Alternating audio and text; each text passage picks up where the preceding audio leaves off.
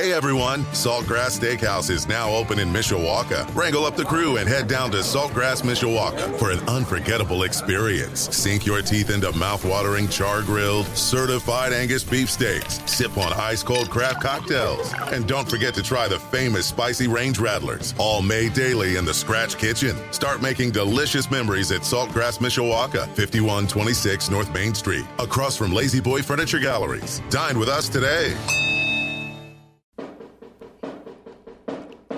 It is 6:21 on your home of the Irish, Sports Radio 960 WSBT.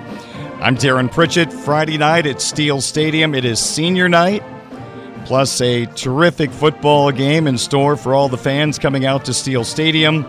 Mishawaka, 6-0 in the season, ranked number 1 in 5A, taking on 6-0 Northwood, who is number 5 in 4A. The winner has a leg up in winning the Northern Lakes Conference Championship. This is fun. Two great teams going toe-to-toe, two great communities coming together, and I would say get there early.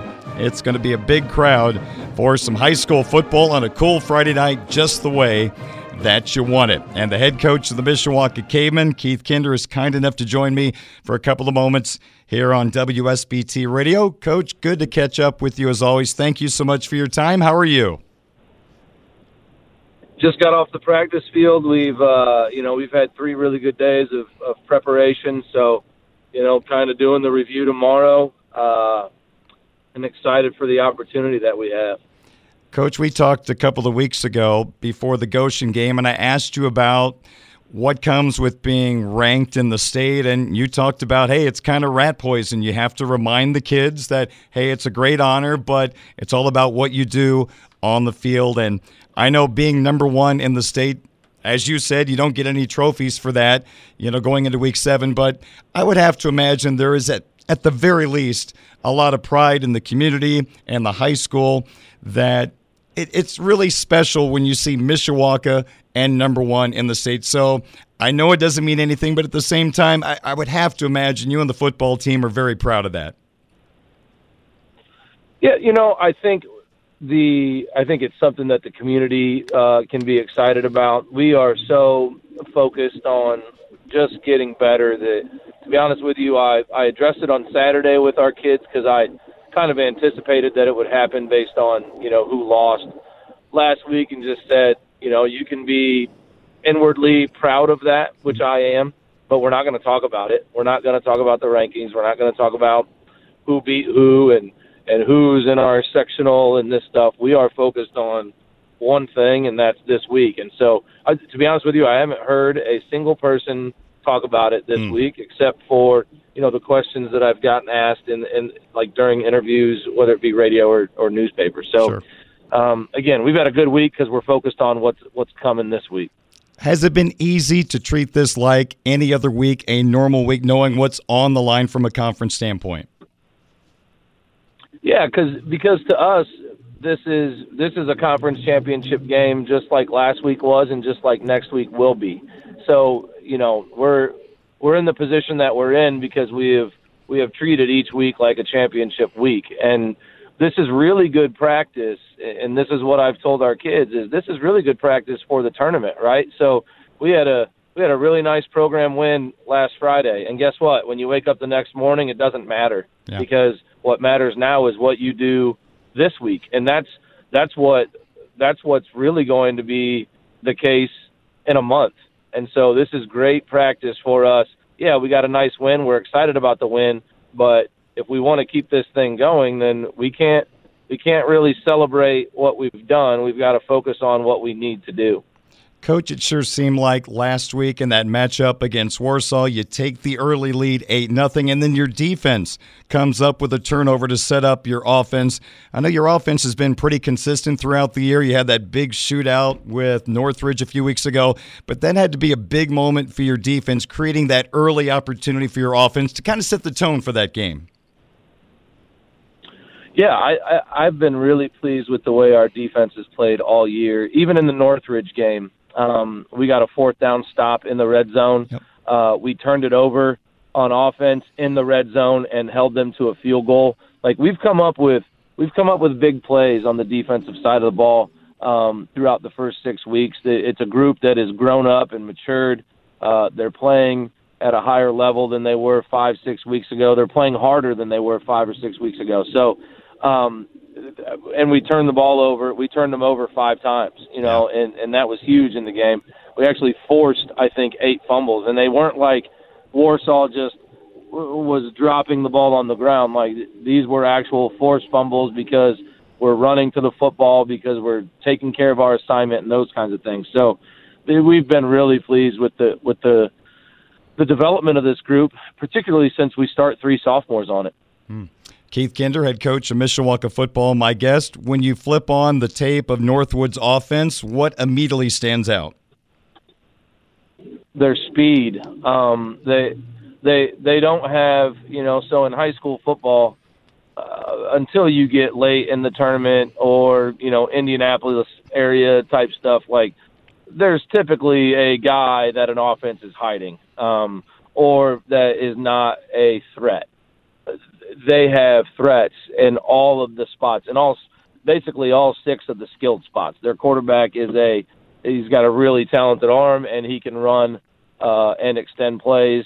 Their back is a really good player, and then they can go 4 wide, and all 4 of the guys can score from anywhere on the field, and all 4 of the guys can get behind us because they're fast. So just their speed on the offensive side of the ball. And then, I've said this to anybody that asks me, this will be our 3rd time playing Northwood, and we have never played anyone that plays harder than Nate Andrews' coach team. Like, their kids just play hard for 48 straight minutes. So it's going to be, in terms of the speed on the field, it's going to be the fastest team that we've played, and that's something that's a concern, just because how long does it take us to get accustomed to the speed of the game? And so that'll be a crucial part for us early on Friday.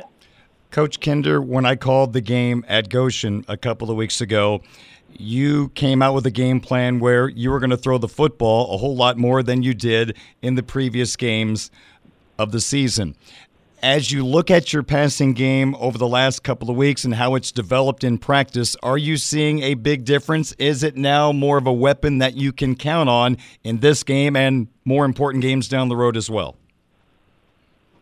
Well, yeah, and I think that the important thing is that it's not necessarily the number of times that we throw the football in a game, but it's, are we throwing the ball when we want to or when we have to?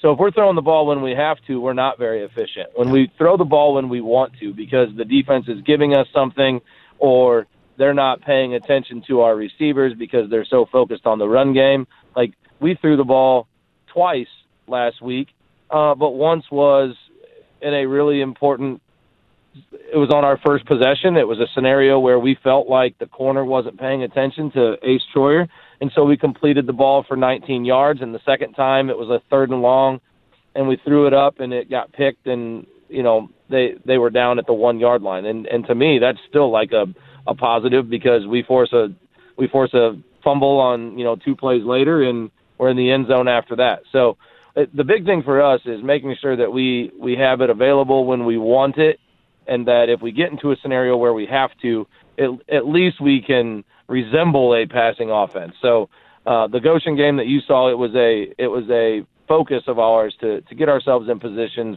to where we can have game-like reps with things that we think we're going to need. Coach, I know it's all about wins and losses, but I bet from a coach's perspective, you are as concerned about, is your team improving week in and week out? And, of course, you want to peak in the coming weeks heading into the postseason. As you evaluate your football team right now from where it was before game number 1 against Marion, how much of an improved football team do you have? I think we're very improved, and I think the things that we were concerned with, for the most part, we've gotten answers to those, and we have found the solutions to them. I think we're in a situation right now where we're as healthy as we've been. And you said it best, like, as much as it is about we want to win games, it's ultimately about, are we getting better and putting ourselves in a position to win the sectional, to advance as deep as possible into the tournament. And a game like this Friday, win or lose, is going to make each team better for that. And that's the ultimate goal is to play for as long as you can. So, we're in a really good position right now. I think that, a concern that I had early on in the year was how would we handle it when a team threatened us vertically down the field. That hasn't really happened yet, and it's going to happen this Friday. So we're going to find out a lot about our secondary this Friday because they're going to take some shots down the field, and we're going to find out how we hold up against really good players. Coach, I know at the college and NFL level, there are all these grades that are handed out. There's all these stats breaking down how players play on a week-in and week-out basis. How do you evaluate your quarterback, Brady Fisher, after each game to figure out if he is making the right decisions with the football? And how well has he graded out recently? Well, the big thing that we do on Saturday mornings is, we sit down and we watch the film with our entire team. They separate by position group, and they're graded live, in front of the screen so where they can watch it. And the big thing for Brady has been, is he making sure that we're in the right play? If we have a play called and it's not a good play, does he check out of that play? And if he doesn't check out of that play, we want to show him on Saturday morning and teach him for future weeks. And so he's really started to grasp the whole picture and what we're trying to accomplish offensively. And so, the growth in that area is that's when we make the biggest improvements on offense. It's not when our quarterback is a good player. It's when our quarterback is a good player and he understands exactly what we're trying to accomplish and what we're looking for. And he has reached that stage where, we'll in practice, our offensive coordinator, Kyle Shaw, will call something on the script that is bad just to see if Brady catches it. And he has started to catch those kinds of things. And he'll turn around and say, hey,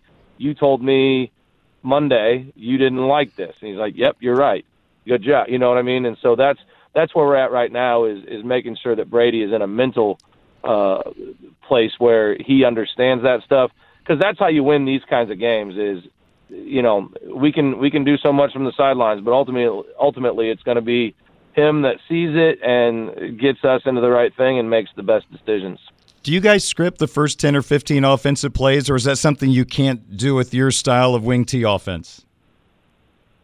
No, we typically know what formation we want to start in, and we know what formations we want to show in our first possession. So our first possession is typically information gathering. So we know what formation we want to be in, and we know a general 3 to 4 plays that we think are good. But we're ultimately looking for how do you line up to each of our 3 or 4, what we think are our 3 or 4 favorite formations, and then we adjust from there. So offensively, we're probably a little bit more vanilla on our first possession, less read plays, more automatic gives to the fullback or automatic keeps for the quarterback or some tosses and stuff in there, just so we know for sure what the read plays are, who we're reading, and that sort of thing so that we can eliminate mistakes.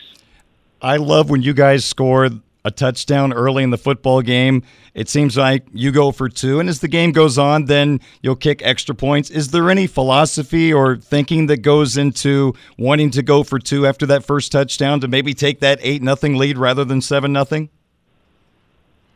Right. So we decided this 2 seasons ago.